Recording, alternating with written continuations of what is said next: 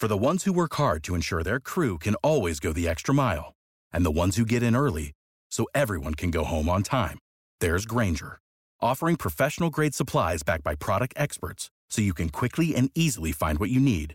Plus, you can count on access to a committed team ready to go the extra mile for you. Call, click Grainger.com, or just stop by. Grainger, for the ones who get it done.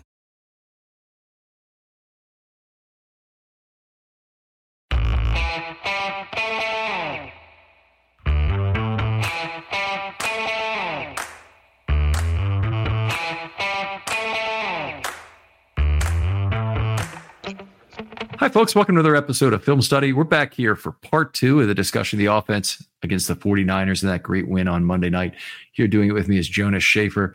Jonas, one of the great people to talk football with. You get a chance to talk to him online, in person. Highly recommend it. And you'll probably notice this in his style, just how much fun it is to talk football with Jonas. But Jonas, how you doing? I'm doing great, Ken. Thanks for the kind words. All right. One of my favorite writers, very technical, very cerebral, and you'll pick up on that in the show here. But a lot of that was in that first episode, and I'd really encourage you to go back and listen to it. He puts the pieces together very well.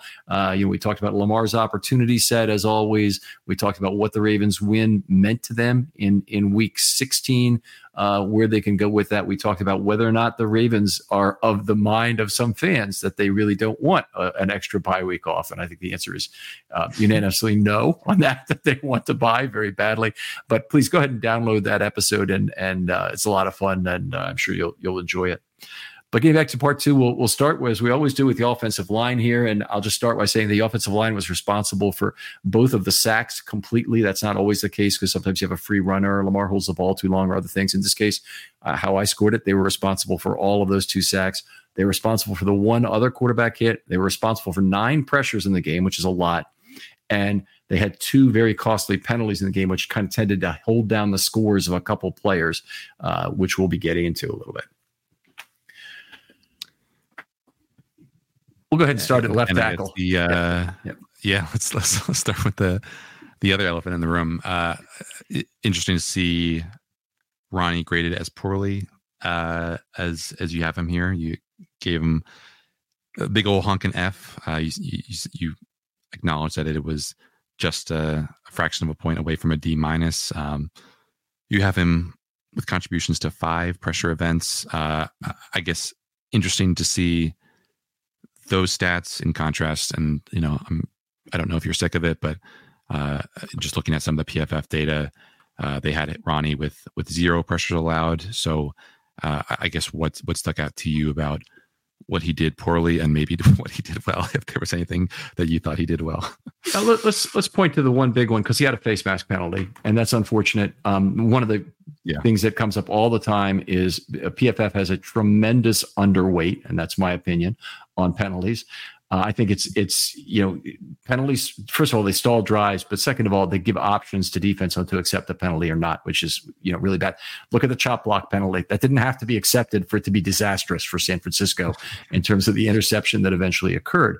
But also their individual plays, and when you have a big positive gain on offense, anyhow, there's usually a lot of people with their hand out for credit for that. There's all the offensive linemen contributed to it. There's the receiver did something in a positive. The quarterback did something. You may have had a running back somehow that drew off coverage and whatnot. But whether it's a run or pass, there's multiple players who deserve a portion of that responsibility. When you have a penalty, not only is it very serious in terms of the loss on the play and the variance granted to the defense on the play, it's also that one person. It's hard to get away from the fact that one person is the one person responsible for it. And the second component is it gives an option to the other team if it's a post-snap penalty that is exceptionally bad. So anyway, I've always basically you can make 2 pretty decent run blocks and it offsets a holding penalty in PFF system. No way in hell. I mean, that just doesn't make any sense at all. And I have talked to some of their people in the organization. They understand this is a flaw in the system, and they're going to be changing it prospectively, perhaps as early as 2024. So I'm looking forward to that going forward. Their head of R&D has talked to me a little bit about that in terms of what they've got coming. Yeah. But anyway, by the way, have you had I think you've had Gordon McGinnis on your show, right? I've had many PFF people on the show many times. Gordon's been on a couple times. Timo Riska, Eric Eager, a bunch of their interns who have just some fantastic thought experiments with what they do. Neil Hornsby, the originator of PFF, has been on the show. So I'm very embedded with them. In some way, go again. No, I'm sorry. You froze up on me for a second. Yeah, I know them well. You probably know Gordon very well. I got a chance to talk to Gordon when we were over in London. Did you? Is that what you're going to say?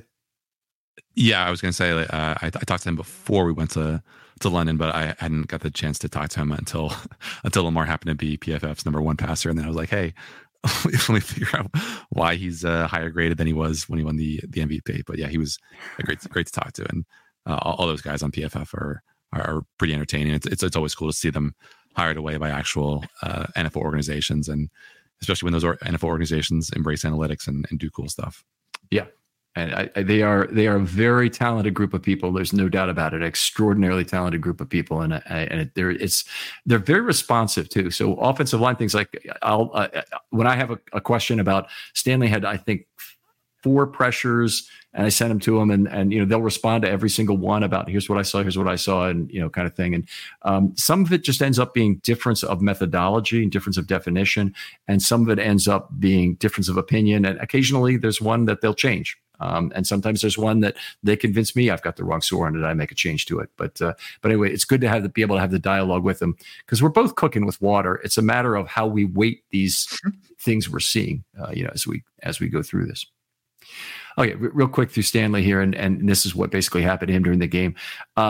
He missed 8 snaps. It probably would have been more, but McCary got hurt midway through that. So McCary is the guy who replaced him. Had contributions to 5 pressure events, 3 pressures. That's 2 fulls and 2 halves. And 1/4 of a sack I gave to him as well. Also had a shared penetration on run loss, 7 missed blocks. Here's the bad number. Now, 7 missed blocks, a lot of missed blocks anyway, but 5 of them were losses at the line of scrimmage, which means those might have been leading to a pressure or another event that might have blown up a run play, except that it didn't happen because the ball got out or Lamar ran or whatever happened. So that's a bad number. 1 block in level 2, one pancake. He made 3 of his 3 pulls and had 2 highlights in this game. Interesting. Stanley's making still some outstanding plays at the line of scrimmage, even when he's not playing well, of blocking a guy, knowing that guy is through, particularly when he pitches him inside, even without an assigned blocker there. And then he'll try and knock another guy free of the backside of a run play fairly frequently. Or it can be even on a pass that occurs, but it's more frequently on the backside of a run play. So you can still see Stanley has all of this veteran savvy there, all of this ability, all of this knowledge of how to play left tackle. It's just body is betraying him in terms of being able to put it into place.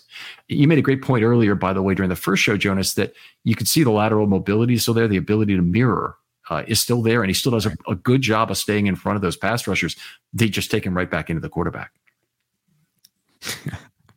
Yeah, I guess the patient zero for that situation was the Arizona game, where he just it gave us that incredible clip of Lamar thrown with one arm or with one leg, and his body kind of cocked like some kind of modernist painting, but that was a I guess a sign of things to come. And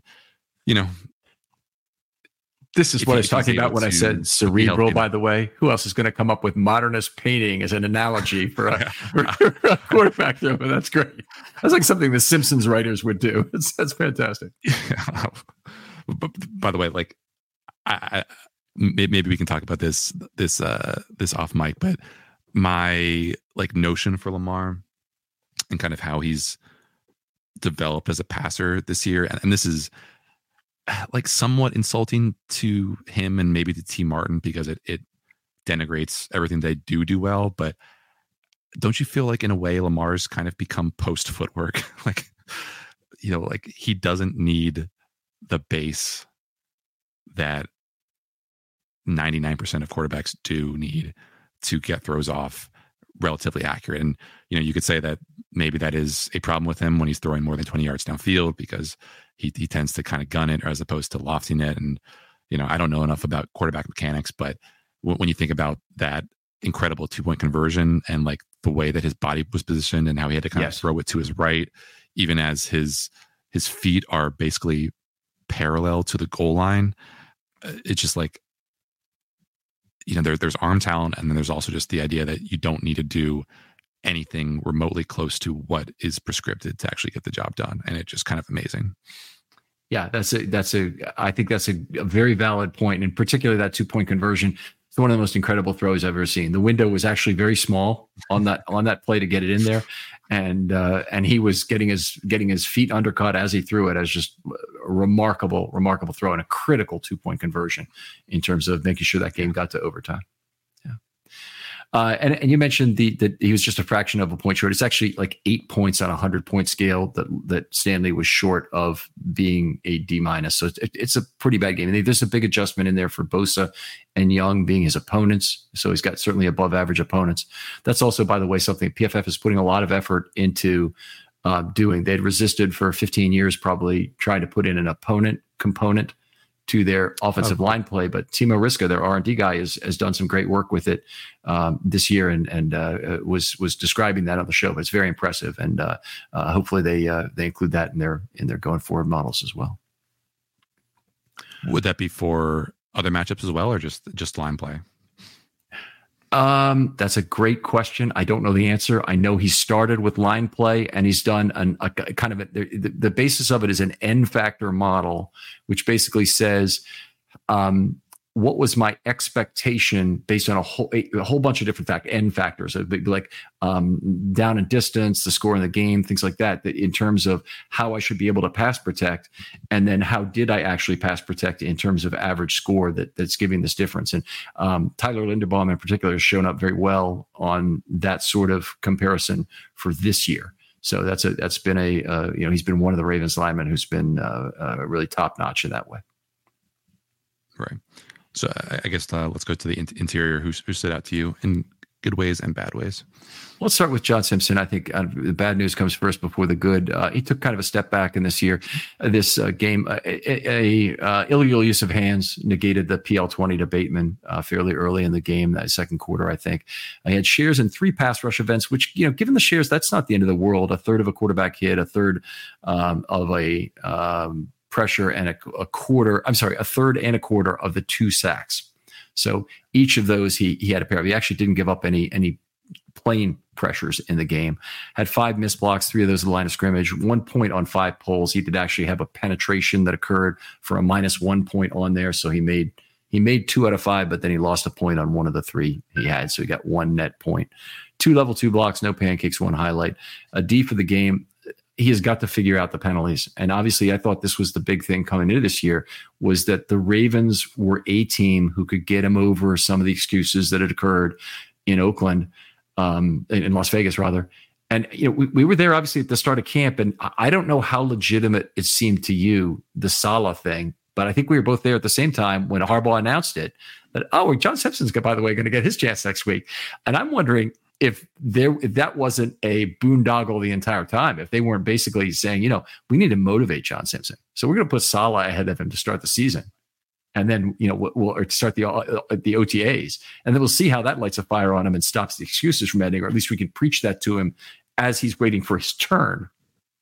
But I have this feeling that if you can't cure a guy of that of penalties in all those years in Las Vegas, they could have looked at it and said, this is an opportunity to make a good lineman out of a bad one, because most of what's wrong with him is the penalties. Yeah, I mean, in terms of motivation, it might have also been trying to light a fire under Ben Cleveland as well. Mm-hmm. To not even mention him in that top 2, and obviously, I think we all knew at that point that he was probably a distant third, even though, ironically, by the end of the preseason, he was pretty clearly the second best guard at that spot, because what a disastrous preseason that was for Saleh. It ended up being. I mean, Simpson, in getting to know him, if you ever get a chance to talk to him, he's just a delightful guy to talk to. Not that explains any way of his shortcomings as a blocker. It was interesting. It has been interesting in getting to know him, that he was, like Tyler Linderbaum, a very accomplished wrestler in high school. So you would think that his hand fighting would be better because of that skill set and just how essential that is to so many guys who do make that transition from, early stardom in wrestling to, professional career in football, whether it's on the defensive line, offensive line, wherever. So, again, I don't know what kind of classification he was as a wrestler. Obviously he was a, vaunted enough recruit to go to Clemson, and, was a day 2 pick, I think, that early day 3. I forget where he was taken overall, but he's had some highs this year. He's had some lows. I guess the best thing that you can say is that, we've seen more games from him where he's just been, kind of in the background. Obviously Aaron Donald had his way with him a bunch of times in that Rams game, but Aaron Donald has his way with a bunch of guys on John Simpson's level. So, is he going to all of a sudden become an above average left guard? Probably not. But he just needs to, like you said, clean up the penalties. Take care of the dirty work. Be the guy who's cleaning out that left tackle if no one's lining up over him to kind of help give Ronnie a boost when he needs it. And then I think the Ravens will have a fighting chance for that offensive line against pretty much anyone that they go against. Yeah. So D for the game for this Simpson, for a D in this game for Simpson. He has not failed this year in any game, which is, I think that's something to pull away from this, is that he hasn't been at that level in any game. He hasn't fallen off the table. And given the state of the National Football League and where offensive line play is at this point in the season, I think the Ravens are pretty lucky to have John Simpson at left guard. I don't think that there are a whole lot of teams in the National Football League who have somebody who's so much decidedly better and been healthy the whole time. That with the second condition being a big part of that, that can be exciting. I don't think the Ravens have organizationally accomplished what I think the goal must have been, which is that they thought they could reduce their penalties because of how well coached they are. Yeah, and if Simpson at a certain point becomes unplayable, then Ben Cleveland is a more than capable backup. He didn't embarrass himself or really come close on Monday, and I think he's done a pretty good job overall at if not developing into the guy that the Ravens thought he would be when they drafted him in the 3rd round. He was obviously like a guy that, I forget if it was John or Greg Roman called him like the best run blocker in the draft. Then at least becoming a solid option that you can bring off the bench and be not an overwhelming weak link for that offensive line. Yeah, the Ravens do have good offensive line depth. They're guys all the way down to number 8 or even 9 are quite good. Salah's the only guy who's a true developmental player all the way at this point. Faalele, actually the last 2 games are the best he's ever played. So anyway, we'll talk about that. Linderbaum, I'm going to go a little quicker here. His score was reduced by several pass blocking problems in this game. 1.5 pressures, a third of a quarterback hit, had a share of both sacks, 2/3 on the first one where he got really bulled. Bosa stunted and bulled him right back into the quarterback. Hargrave got there later by freeing himself from Simpson. I did end up giving Simpson a third of that, but it was pretty much all on Linderbaum for letting Bosa bull him right into Jackson on the play. There's no place to go. And one missed block is great for a game, and it was in level 2. It's an L2NB as I have it. So that's very positive in terms of what he did as a run blocker in this game. 3 level 2 blocks, 3 out of 3 on poles, no pancakes, 2 highlights. Both are highlight combination blocks. Unfortunately, that's a lot of pass blocking mistakes in one game for a center in particular. So at center, he got a 79, which is a D+ on the center scale. It seems completely unfair because it would be a C+ if he were a tackle, for example. But that's the way it is. Centers have fewer opportunities to make pass blocking mistakes, which is where a lot of the larger negative plays come in play. Right. Forgive me not knowing where he's been trend wise for you, Ken. But looking at ESPN's pass block win rate rankings, which are obviously based on their dots in their models, but they have him as the 6th best interior offensive lineman, 2nd best safety in the NFL. I mean, how closely does it align with what you've seen from him as a pass blocker this season? His overall score for this year is 0.83, and that's prior to a subjective adjustment, which would raise that maybe by about 0.04. Because it's an above average number, it would be even more than that in terms of accumulating positives. So he's been the Ravens' best or second best lineman. Kevin Zeitler is the other one who's been very close, probably a little bit better. He's at 0.80 for the year, and is on an incredible streak right now. Zeitler is of playing well. But it's very close who's the best Ravens lineman. Linderbaum, the big thing about him has been, until this game and really a couple games recently, tremendous improvement as a pass blocker. And we weren't sure if that was going to be possible based on physically who he is. And it probably, the amount of improvement was probably not as much as he can hope to get down the line, meaning he's going to regress a little bit towards the mean. But that said, he's having a much better year, and he's improved in exactly his area of weakness. And, if you look at him physically, and like we saw him in camp, he's bigger this year. And there's probably some things he's even given up on the run in terms of being a little more mobile down the field, although you wouldn't know it from the block against Seattle, where he's given up a little bit in terms of getting down the field to be a better pass blocker. And I think it's really paid off for him, what sculpting he has done in that way. Were you there for the first practice of 2022 training camp? Nope. Okay. Because when I did a story on Tyler, like midway through training camp this year, the example that I pulled for that as a marker of his progress in pass protection was, I think, literally one of the first reps of an 11.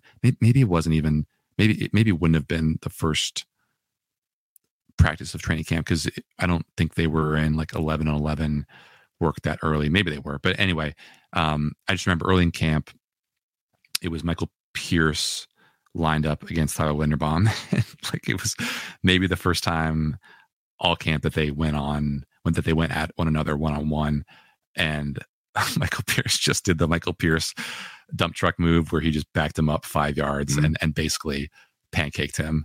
And fast forward a year, and Tyler Linderbaum is having no problem handling Mike Pierce, which is, in retrospect now, quite the accomplishment, because Mike has had a pretty nice season, all things considered, as a pass rusher, given his relative lack of moves, I guess we could say, as a guy moving upfield. But I think that was a sign of things to come. And for the most part, he obviously he's had some issues with some snaps and the disaster in Pittsburgh, where he tried to draw the Steelers off sides and got the team in trouble with that whole situation. But it's been, like you said, a really, really impressive addressing of a pretty major weakness from that rookie year. And I don't think he's fully healthy. I think Jeff Zrebiec reported maybe a month or two ago that he's been playing through the pain, as I'm sure a lot of guys are. But for him to be as competent as he's been this early in his career is definitely a good sign for what he could be year 3, year 4, year 5, and forever how long the Ravens want to sign him. Yeah, a great point that all offensive linemen improve from year 1 to year 2, even ones who start out at a very good level. And that was what was so good about Linderbaum's rookie year, was that it was a great starting point to improve. And he's really improved terrifically as a pass blocker in particular, which was the big shortcoming. I'll just say, in terms of how PFF has scored it this year, they have him for 15 pressures, 3 of them quarterback hits, and 0 sacks. And because I give partials, it tends to end up being more. I'm also more defensive of the cone as well. So 15 and 3 are the 2 big numbers. I have him for, in terms of pressures, 10 for the year. So he obviously benefited from not getting a full on every one of those. 1.5 quarterback hits, where they have him for 3, but I also have him for 2.17 sacks. So that's 2 and 6 sacks. So he's gotten some sack shares from me that they might have counted as pressures at PFF, because they also didn't really believe it was a full sack. And I don't have any problem giving up, handing out partial shares. In fact, I think you're just basically working with finer tools when you do that. If you have only a 1 or 0 to work with, you don't want to use that hammer as often to hit people with the 1. What about Zeitler? Zeitler, let's move on. First game below a B since week 6 in London. He left early, half a pressure. That was his only negative event. It was a weird play where he walked back across the cone without a dance partner. And it just got Lamar in trouble. And Lamar ran him out of that one, or out of one other pressure where he got backed up. 8 missed blocks. That's kind of a lot, but 3 of them were losses at the line of scrimmage, so it wasn't a ton. And he had 6 of those misses come on run plays. So I did see PFF gave a fairly low run score. I would agree with that, that it wasn't certainly a normal standard for him. 0-2 on polls, 0 blocks in level 2, no pancakes, 2 highlight help blocks. Now, the big one was Moses actually gave up a pressure to Bosa. And it was fairly late in the game, I think this occurred. And Zeitler came over for the help block and actually pancaked Bosa before, so he could not get the sack delivered. But that was a very big play and a fantastic highlight for Zeitler in terms of taking away from the season. So C+ for him. So Bosa must have been pancaked at least twice, right? Then because Moses had the pancake in the run game. I think in that second half, I wonder how many games Nick Bosa's played where he's gotten pancaked twice in a game, because he's a guy who's built different. He looks like a Caucasian Myles Garrett out there. Honestly, just with all of his muscles and just how yoked up he is. So I guess credit to the Ravens for kind of putting him back in his place, because I think he's probably used to playing above the rim, so to speak. Yeah. He's certainly normally very effective. Let's talk about Moses since we just got into him. Another solid game. Played only 46 snaps, and there's 2.5 pressures, a third of a quarterback hit. Its scoring system is more forgiving of tackles who give up a little bit of pressure in some games like this. He also helped himself by only missing 2 blocks. Only one of those was a loss at the line of scrimmage. That's always good for a game when you can have 1 or 0 losses at the line of scrimmage that aren't among the pressures of the quarterback hits. 2 level 2 blocks, 1 pancake, no pulls, 2 highlight combination blocks for him. You mentioned Moses being out in space, and what a pleasure he was to watch. Still a complete surprise to me how great he's been in terms of mobility. Not at all expected when he came here. And he's outstanding pulling tackle. He's really outstanding getting into space. And, even just comparing him to Brown, who wasn't terrible in this regard and could do things that, moving up a half level to seal was well within his wheelhouse. Moses just can do a lot more. Yeah. I complimented him on his ability to get out in space before training camp, and he was taken aback by the praise. So I think if you were able to recite what you just told me about him, I'm sure he would appreciate it. Great guy. He would appreciate it. He wouldn't. He would not appreciate it. It's like, why didn't you expect that? He would. No. I think he's a fun-loving guy. I don't know if he's ever been told by a media member that he moves well in space, but I did, and he definitely liked it. Yeah, I mean, that's the. I forget exactly where the Ravens are efficiency-wise with screens, but that's why they're kind of hiccups in the screen game this year have been disappointing, because Linderbaum is so great on the move. Ronnie Stanley, when he's been healthy, is obviously a significant athletic upgrade over Makari, just in terms of his ability to get to those second level defenders a split second faster, and be the guy to clear out that half yard of space that you need to turn like a 3-yard gain to a 13 or 33-yard gain. And then obviously Moses can do great stuff. So maybe we're just, kind of counting down the days. It's, maybe only a matter of time before they have a game where they're just, killing a team with screens and, the kind of stuff that has made the 49ers so effective about, if these teams are going to play Zay Flowers as much as they are, then maybe you take advantage of that by, give him a convoy to kind of run in front of. But, that is, I guess, just kind of one thing I would like to see the Ravens try to weaponize a little bit more effectively, is just how well some of these guys can move in space, even if, that means that you're kind of playing into the defense's hands if they're, defending Lamar with spies, and, you kind of are throwing into clogged areas. So I don't know. It's a real tug of war, I guess, there with the screens and the decision to use them or not use them when you have someone like Lamar in the backfield. Yeah. No, it's a great point. I think a lot of people would love to see the screen pass come to Baltimore. It's something that's been missing for a very, very, very long time. I guess Ray Rice, was probably the last guy who was really running a fair number of good checkdowns like that in space. And even those weren't all screens, but the Ravens interior line at that time was unbelievably great. I don't think we appreciated having Yonda Burke and Grubbs all at the same time and just how fantastic that crew was. I'll move on a little bit. Faalele, solid in 16 snaps. He's put together a 2-game run here that I'm just going to talk about it a little bit because it doesn't seem like much until you realize how bad Faalele has honestly been before this. But I don't mean that in a bad way. I really want this to sound good because it is a positive. He said 49 snaps the last 2 games, and he scored 35 points on that, which works out to be better than a 70 raw score. And with adjustment, might be another 0.04, 0.05 on top of that. So he'd be in the high 70s, which is a very solid C. Now, here's the thing. Faalele had never had a previous game of 20-plus snaps scored as anything but an F. And his total sack numbers per passing snap played are exactly at the heart of that. He's just given up a ton of sacks during his time. It's not even really penalties. It's sacks.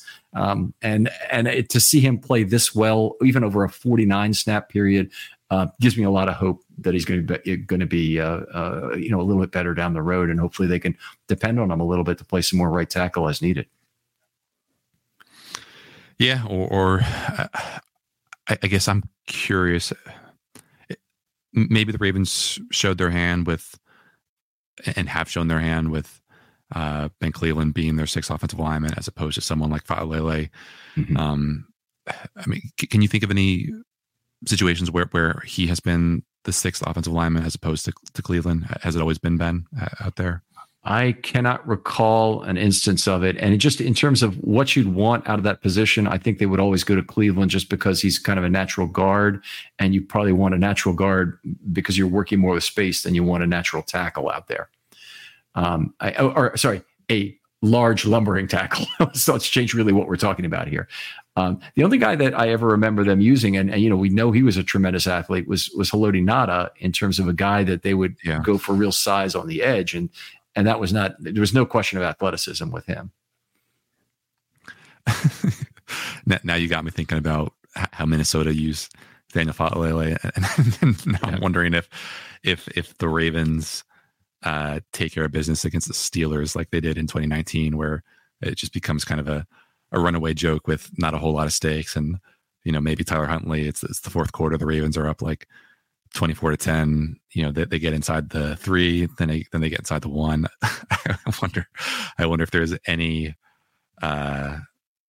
primal desire from Todd Monken to line Daniel Faalele in the backfield and give him the carry, just like what's his face, the PJ Fleck at Minnesota did that one time. Or maybe you have him line up at fullback at and pretend to and block someone, or go out on a pass route on a play action. Just can you imagine how loud M&T Bank would get if Daniel Faalele scores a touchdown to just rub dirt in the eyes of Steelers of a Steelers team that might be it's probably not heading to the playoffs. It might be going to their first losing season, right? That's still in play for Pittsburgh, isn't it? Yeah, they can. They need to win one of the last 2 to keep Tomlin's streak alive that way. But earlier this year, the 26-yard reception, I think it was, whatever it was by Ricard, might have been 29. The internet is a wonderful thing. So I looked up, by weight, what had happened, but you can't. Okay, exactly. Not only did somebody, figure this out, that Ty Sambrailo is the only player of higher weight that's ever had a reception as long, but somebody's able to immediately produce video of it and show the thing on Twitter. But you ask the question and people help out, very quickly on that. But his second longest ever reception by a man weighing, I think it was 300 pounds or more, was the record he set at that point. When was what year was the play by the guy you just mentioned? Ty Sambrailo's play was during the NFL Plus era, since they've had all the videos since 2009. Okay. But I couldn't tell you whether it was 2017, 18, 16, whatever it might have been. It might have been more recent than that even. But he was able to obviously go back and use that resource to get it. Anyway, Faalele Asala game. I'll go quickly. McCary made 7 of his 8 blocks, left for the concussion, of course. And I don't think we need to talk about too much there because either of those guys, neither of them gets a letter grade on the game being under 20 blocks, but both of them were quite solid, I thought, in this one. So that was a nice backup tackle play that the Ravens got. Yeah, and McCary in the concussion protocol, limited participant today, but good to see him out there on the field at the end of the walkthrough. Don't know what that suggests as for his level of activity, but it's always a good sign when these guys who are technically in the protocol are at least limited on the first day of the practice week. So hopefully trending up to be able to be available for Sunday's game against Miami. Great point. And I know that with Madubuike, the Ravens really benefited, I think, from having that second week off because when the second week he was still limited after the bye. So thank goodness in terms of getting him back. Yeah, in time. I mean, to piggyback on your point, I guess pretty much anyone who was diagnosed with a concussion coming out of Monday would basically be ruled out because if it's a longest of long shots to make it through the protocol on a Sunday to Sunday turnaround, then to do it on a Monday to Sunday turnaround would be just about impossible. Great point. All right. Why don't we talk a little bit about the skill position players? And I really don't want to take any more of your time than I need to here. But anybody that we haven't talked about that you'd like to put in some words for in this game? I don't know. I've been thinking a lot about Rashad Bateman lately. Mm-hmm. I don't know how much of the all 22 film you are grinding, especially on dropbacks. But have you talked about the much publicized, often shared chart of PFF data that shows just how much he's separating and does that match up with your eye tests from what you've seen? I don't know that I would say it definitely does or definitely doesn't. We may have a favorite side of the field situation going on where Bateman usually lines up on the left side, so a lot of his routes go there. That could be something that's dragging back on it. But I mean, coming out of Minnesota, he's the best route runner the Ravens have. Beckham is one of the best of the last decade, but Beckham doesn't have the instant quickness that he has anymore. We have Flowers, and he's a very sudden athlete. But he's not a great route runner. Great route runners throw wiggle and make their opponent make a mistake at the top of the stem, and that's what Bateman does. Right. And so he should be the best. I would expect him to be the highest separation of the Ravens receivers based on that. And by the way, Flowers had an incredible separation game in this last game. Did you see it? Something like 4.7 yards per play that Next Gen posted, and you throw to him for this minimal amount of yards per target. After that, I do wonder. I do wonder how much of that is contextual.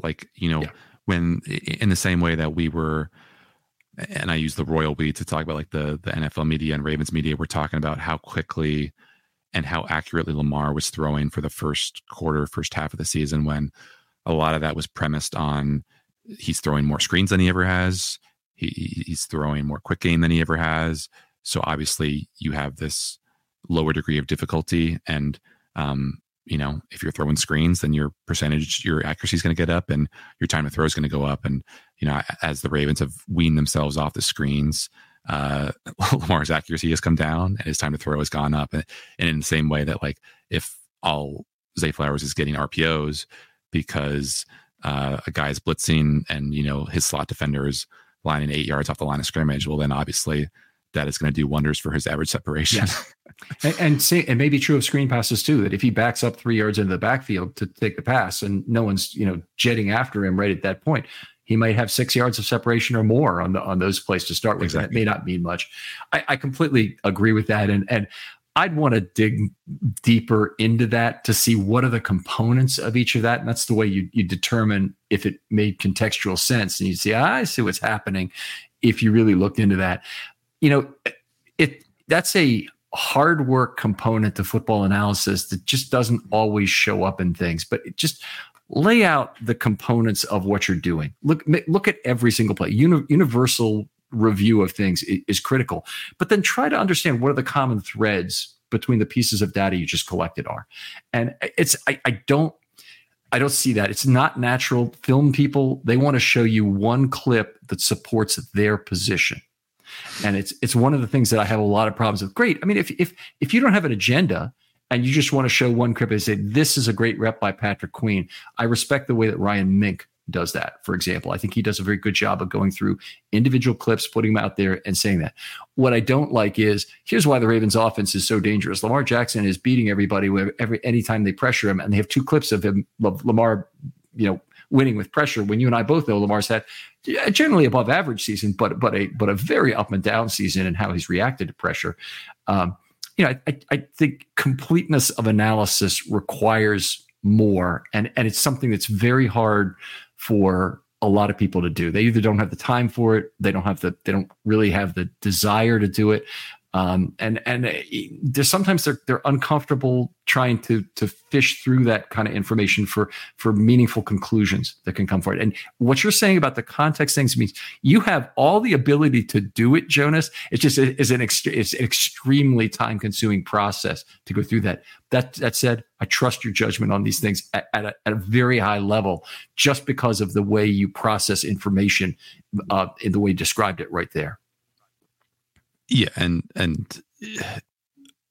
not an offensive player, but just the thinking about the contextual gymnastics that some people choose not to participate in or engage in. Just, I think Marlon Humphrey's having a great season personally, but I get why people wouldn't think that, because he has been on the business side of a couple big plays that have victimized the Ravens. To start with, obviously, the Pickens touchdown against Pittsburgh, and then obviously the kind of late fourth quarter receptions that he allowed, and the interception that he couldn't come down with against LA. But I feel like every game that he's played after the game that he's come back from injury, he's been stellar. There was a stretch there before he got hurt against Cleveland where he'd allowed like 3 catches for something like 18 yards in like a 4-game span or something like that. And, because he's not, fruit punch Marlon anymore, because he's playing on the outside and he's not able to get his hands on, guys going over the middle or, go for the strip balls on ball carriers. And that somehow means that he's not as impactful or important a player. I mean, I think it's a bunch of hooey. And, it was interesting to see him move back into the slot and be really, really impactful against the 49ers, just because of how they like to, line up personnel wise. But I still think, having him be your cornerback one on this team with as many great defensive back pieces that the Ravens have is a great thing. And, I think Brandon Stephens had a tough, night in some regards against San Francisco, which is not a surprise because Ayuk and Samuel are 2 of the best receivers in the NFL. But if he's your number 2 and Marlon's your number 1, then I think you really have to like how you match up against pretty much any offense in the AFC. I wouldn't even mind if it was the other way around, but I guess it doesn't really matter, really, if it was who's number 1 and number 2. Doesn't matter at all. I don't want to go too far down this because I know we're way over time here, but Humphrey had one of the great physical plays you'll ever see, in McKivitz, who obviously was on the business end of a lot of bad news in this last game, pulled from right tackle. So it was when he's pulling a right tackle to get ahead of a stretch run right by McCaffrey. And Marlon Humphrey ran downhill right into McKivitz. So first of all, there's not a lot of cornerbacks who are outweighed by more than 100 pounds by the guys they're running into, who are going to go directly into that contact. But not only did he hit him hard, he backed him up about 3 yards in the process. McKivitz didn't get his hands on him. He couldn't fling him to the ground or do any of the things that he probably should have done on the play. But he backed him up by 3 yards. Anyway, McCaffrey bubbles to the outside. Just exactly what you do to blow up a run play. You bubble it. And Matabike and Roquan Smith made the tackle for -1. Those 2 guys got up off the tackle and they're high-fiving each other. Humphrey's on his knees behind the play, and I'm thinking, there's the guy over there who deserves the credit. You should be high-fiving him. Yeah. And it's just funny. I love him. I love his personality, but who would never do that of recent Ravens vintage is Marcus Peters. Marcus Peters would have been taking that play off. Marcus Peters is not bubbling any run plays against the 49ers. Ball hawk instincts of a defensive genius, but run defense optional, frankly, for the past couple of years of his career, which is a shame because he's so much fun to watch in other aspects of his game. Yeah. Yeah, definitely true. Anybody else you want to talk about here? I think we've talked about Likely. We've talked about Hill, Edwards. How about Nelson Aguilar coming back and making that play? How about it? There are a couple Eagles fans in my life, so whenever Nelson Aguilar does anything interesting or good, I make sure to let them know about it. But I don't know if he's ever going to have like another 50-yard game over the rest of the season, but if he can just be the guy who gets open at crucial spots like he did against the Rams and obviously like he did against the 49ers, and that very small contract the Ravens gave him will be totally worth it. I mean, I think it's probably already paid for itself just by the kind of confidence that he was able to give Lamar in some of those early days of training camp where there weren't a lot of other guys either up to speed or healthy. So he's definitely meshed well with this Ravens locker room. I think he's very much beloved, and it's good to see him be a part of the celebrations and be as involved as he has been. It's been interesting that like despite the PFF stats of how much separation Rashad Bateman is getting, it seems like it's a pretty close to 50-50 split between Aguilar and Bateman for that third wide receiver spot. If we're assuming that Zay and OBJ are 1-2, so I think that's a pretty glaring indication of how the coaching staff thinks about those guys and what kind of value they're adding to the offense. Yeah, I agree. And I think what he's done in terms of being a guy on extended plays has been something the Ravens could really go to. He's had 38 targets, which is probably 2.5 times what I thought he might have this year. Certainly double. I really didn't see him as a guy who's going to get on the field a lot. I'm happy with the contract. I'm still not really thrilled about giving up the 6th round draft pick, but it is what it is. And I'm okay with it at this point. I think he's done enough to justify it on that basis.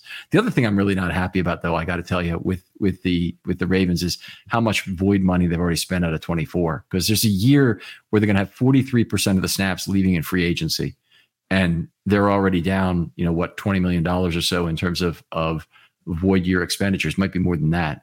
That they're going to have to eat before the year even starts. So, they'll have to continue to kick the can down the road to re-sign just a fraction of the players who are leaving or get other ones to replace them.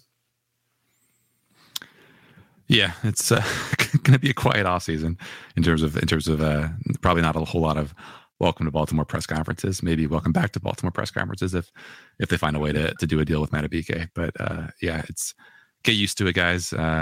It's going to be this is going to be the new normal, I think, for as long as Lamar's under contract.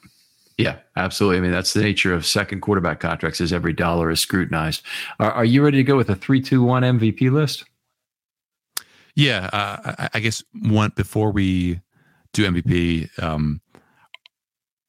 not to look too far ahead, but have you thought at all about kind of the thought experiment, if you want? It's not really a thought experiment, but like, are you at all curious about what a week 18 game for Tyler Huntley might look like as it stands as like a kind of photo negative of the Lamar Jackson passing experience? We know Tyler has that second play ability, but I think back to when he was rookie year, and he came in for Lamar after he hurt his ankle, I guess it was, and Rashad Bateman had that great game.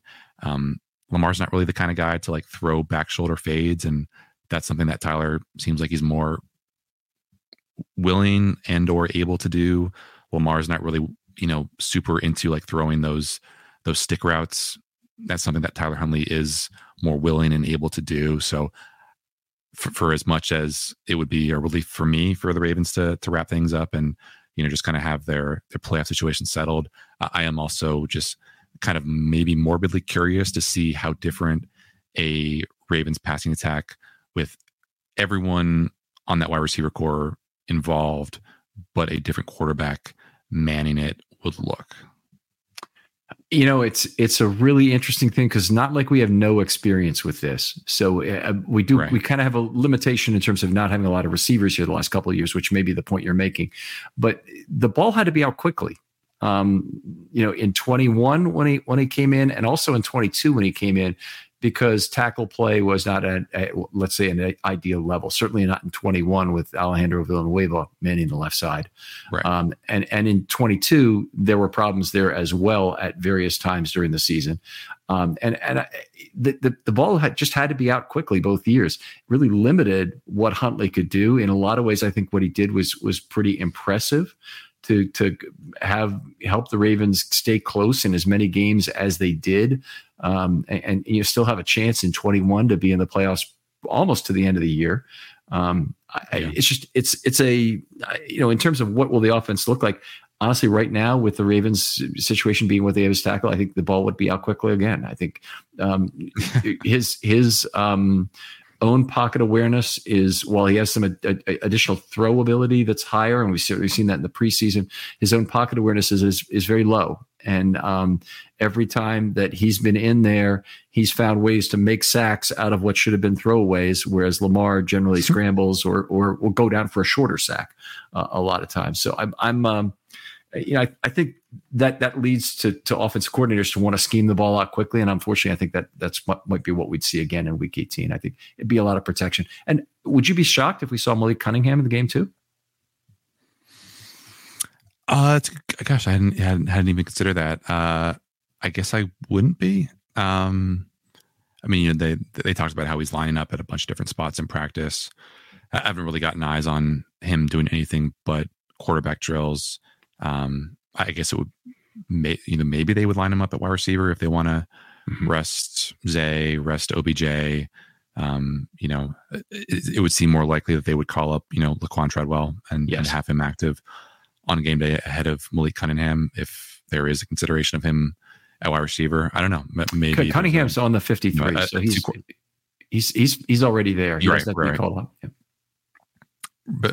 But yeah, and maybe there's like a weird two quarterback package that they would, get funky with. But yeah, I guess I hadn't really considered that. But just thinking about it now, it would probably be a pretty limited role for him, just considering how little time he spent in the offense and under Todd Monken. But players talk about how relatively easy this offense is to learn. So maybe you throw him out there for one random drive in the second quarter and see if he sinks or floats.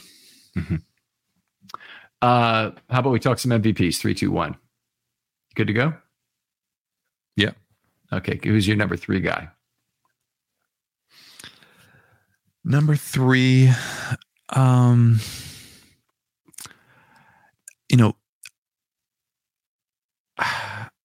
It's tough because after the top 2, there's not a whole lot of obvious candidates.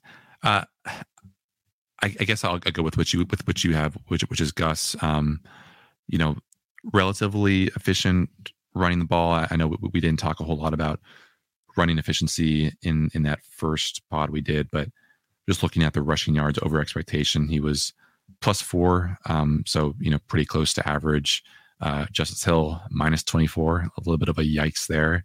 Mm-hmm. Lamar obviously +17, but just the nice touchdown that he had on 4th and 1, and then of course the long catch and run, which kind of added a nice little highlight to the Lamar Jackson possible MVP reel. It's always fun to see him rumble in space. It was fun to see him, do the thing that we see him do seemingly every other week now, where he becomes like a lead blocker for Justice Hill or for Keaton Mitchell or for Lamar Jackson. That's always just a bit of a funny football just instance, because how many times do you see a guy like Gus Edwards become an actual lead blocker for someone else and have it be as effective as it seemingly always is? So yeah, with just the dearth of obvious options and some of the injuries that the guys along the offensive line took, I guess I'll agree with you and go with Gus Edwards. I think it's a good choice, and I like all the things you did. I like the pony backfield. The one other statistical thing I'll add is that if you look at the DVOA success rating, success percentages on run plays, all of the Ravens running backs are right up there near the top of the league, including Hill. Yeah. So it's even if the plays go for relatively short yards and there's not a chance for a lot of yards over expectation when you are running from the 1 yard line. how many yards over expectation can you possibly get? So anyway, he's been tremendously successful in that particular regard in terms of having a high success rate.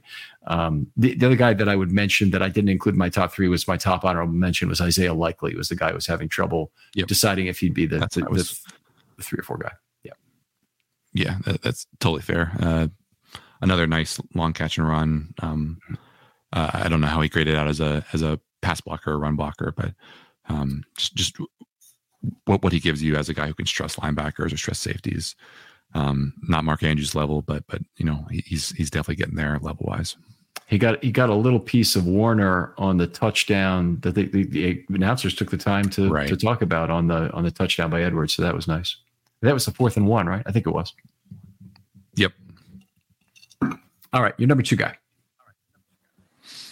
Yeah, I mean, I'm just gonna step on your toes and go with Zay, even though it wasn't super enthralling. Aside from that one touchdown catch, I think the 9 catches were tied a career high. If he'd hit 10, he would have had a new personal best. But just another kind of strange day for the receiving box score to see Lamar go for 250, and you kind of scratching your head looking at who it was who was like the second and third leading receiver after Zay.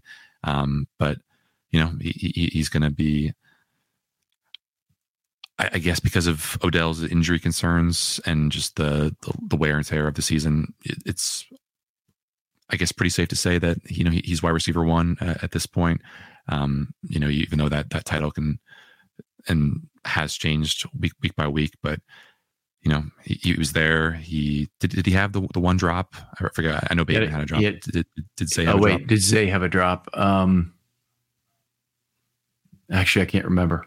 I can't remember a drop in this game. Might have been, but I just can't remember. But for the most part, pretty sure-handed considering the volume of passes that he got thrown his way. Yeah. Okay. Well, I'm in agreement, and I thought that the play that really stood out with all of the short passes, he basically has been tossed.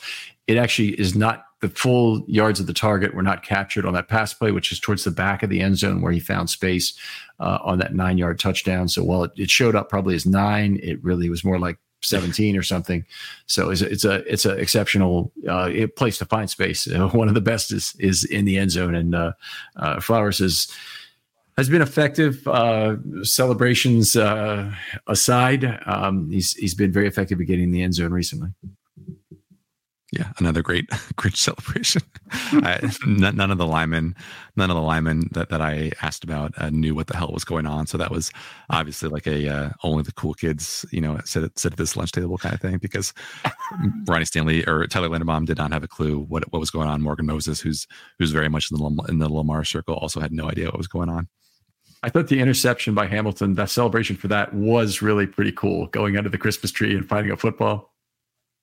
Oh, okay. So that's what it was. They opened his present. It was a football. Okay. I never got any. I never thought to ask for clarity on that. And obviously Kyle was banged up, so we didn't get a chance to talk to him after the game. But looking at the celebration again today, I was like, is he shaking open like a magic potion and like awakening the genie? But no, Christmas tree makes a lot more sense. Yeah. I thought that was pretty cool. Anyway, your number 1 guy. I'm sure we got the same. Yeah, why don't you take the floor? Well, Lamar Jackson, and I think it's this is obviously a big flip in narrative in terms of who the MVP is in the league. And before the game, you could get 5-1 on Lamar Jackson, and now you get 3-5 on Lamar Jackson. And before the game, you could get 3-5 on Brock Purdy, pretty much, and now you can get 13-1. Actually, I was told Jeremy Kahn, who's much more into this than I am, said he'd seen it as high as 16-1 today. Isn't he like now 6th? I think 6th in the MVP. I'll look it up while you talk about Lamar here. I'll go ahead and get the current best prices. Yeah, I mean, I think I wrote about this in the game recap, but just Lamar is. It's going to be, if and when he wins this MVP, it's going to be a very interesting highlight reel for an MVP, because it's a lot of small things that he's doing well. You think back to 2019, he had the he is Houdini run against the Bengals. He had a 5 touchdown night. against the Rams. He had the single season rushing record for a quarterback. And right now, a lot of his biggest plays, I think, were in that first half of the season. Like the game against Detroit, the game against Seattle. He's had really impressive plays, but not super. They either haven't scored or they just haven't been that splashy that you expect from an MVP. So I'm really excited, or not excited. I'm really interested to see like the range of appraisals of what this MVP season could be, and what it says about Lamar, and what it says about the NFL in 2023, and what it says about like just kind of what it takes to win MVP. The whole idea this is now more of a Heisman Trophy situation where it's like the best player on the best team, except in exceptional circumstances, because in terms of all the advanced metrics, in terms of like the counting stats, this is nowhere near 2019, but he's doing things in 2019 that he definitely did not do. And we should give him full credit for that. And, yes, he has a really great defense. Yes, he has a really great special teams unit, but he's also doing extremely impressive things to lift this offense in spite of some of the circumstances and some of the injuries that I guess would cripple another offense with a lesser quarterback. We didn't get to the whole mailbag, but one of the points made was, how can PFF grade the gravitational pull of Lamar Jackson? And they can't. They'd be the first to admit they can't. And that's really where the value is. A lot of it is, the Ravens running game is still extraordinarily effective, even at lower yards per carry in terms of success rate metrics or other things. And it's good. But I got the odds on the MVP here. Let's go through these really quickly. Lamar Jackson, $1 bet returns you $1.59. So you make 59 cents for every dollar you bet. Christian McCaffrey, your dollar gets you back $7.50. Joe Burrow, it's $9.50. Tua, $11. Brock Purdy, $15. Wait, Joe Burrow's third? Oh, I'm sorry. He is listed out there. It's obviously a sucker bet because he's the only one player is there. Great point. This is a sucker bet that Caesars has obviously got left out there. So if somebody wants to, weird. That's still, it's out there. Nobody else is offering, has a price on him. Tua, $11. Brock Purdy, $15. Josh Allen, $15. And then it drops off to Dak Prescott and Tyreek Hill at $26. So they're the only, those two 25 to 1 shots are the only two that are better than 40 to 1. So Jackson is the man. If he gets through this game, he's got it. Right. I'm not much of a bettor, but I guess I do understand the notion of value bets, and this is a really good Miami defense that's coming up. And if Lamar struggles, and if the Bills can turn the Jets on and win these next 2 games, and he just goes supernova, I mean, the advanced stats love him. He's obviously had a turnover issue, but he's also been just a scoring machine. So if you are a fan of long shot bets, I wouldn't be opposed to you putting money on Josh Allen. That's definitely something to consider. But obviously, I think the all the smart money for now would definitely be on Lamar. If you haven't gotten it there already. Yeah, there's kind of a race to the bottom. It looks like on Purdy. He eliminated any chance, as far as I'm concerned, to win the MVP based on what happened on this national stage. And I think it, especially with Sam Darnold coming in right after him and doing basically just as good a job, if not better. Yeah. All right, Jonas, such a pleasure to talk football with you. Thanks for joining us again. Tell people where they can talk football with you online. Yeah, just follow me on Twitter at Jonas_Schaefer. Obviously, playoffs are coming up, so got a lot of great coverage plans hopefully coming together over these next couple of weeks. $1 for 6 months. Got a podcast that I host with my bud Paul Mancano, who also works for the Banner.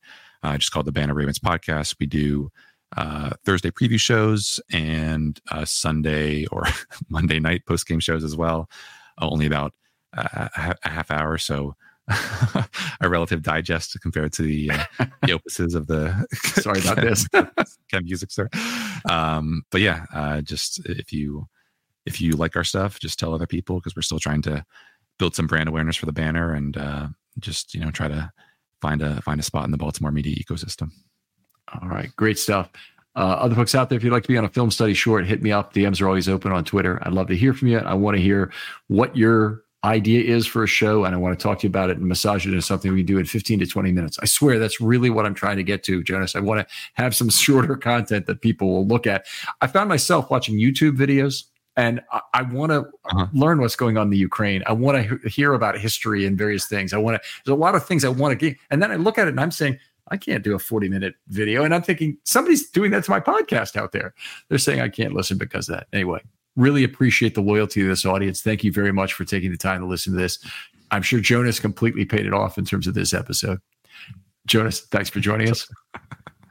Thank you, Ken. Appreciate it for having me. And we'll talk to you next time on Film Study.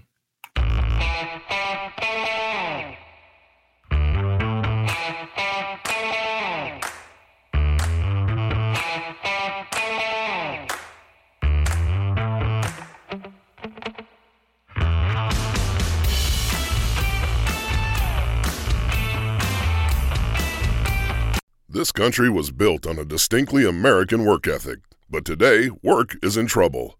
We've outsourced most of our manufacturing to other countries, and with that, we sent away good jobs and diminished our capability to make things. American Giant is a clothing company that's pushing back against this tide. They make a variety of high-quality clothing and activewear, like sweatshirts, jeans, dresses, jackets, and so much more. All made right here in the USA, from growing the cotton and adding the final touches. So when you buy American Giant, you create jobs for seamsters, cutters, and factory workers in towns and cities across the United States. And it's about more than an income. Jobs bring pride, purpose. They stitch people together.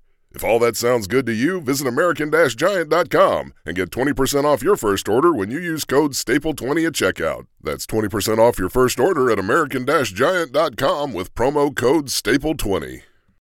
For the ones who work hard to ensure their crew can always go the extra mile, and the ones who get in early so everyone can go home on time, there's Grainger, offering professional-grade supplies backed by product experts so you can quickly and easily find what you need. Plus, you can count on access to a committed team ready to go the extra mile for you. Call, click Grainger.com, or just stop by. Grainger, for the ones who get it done.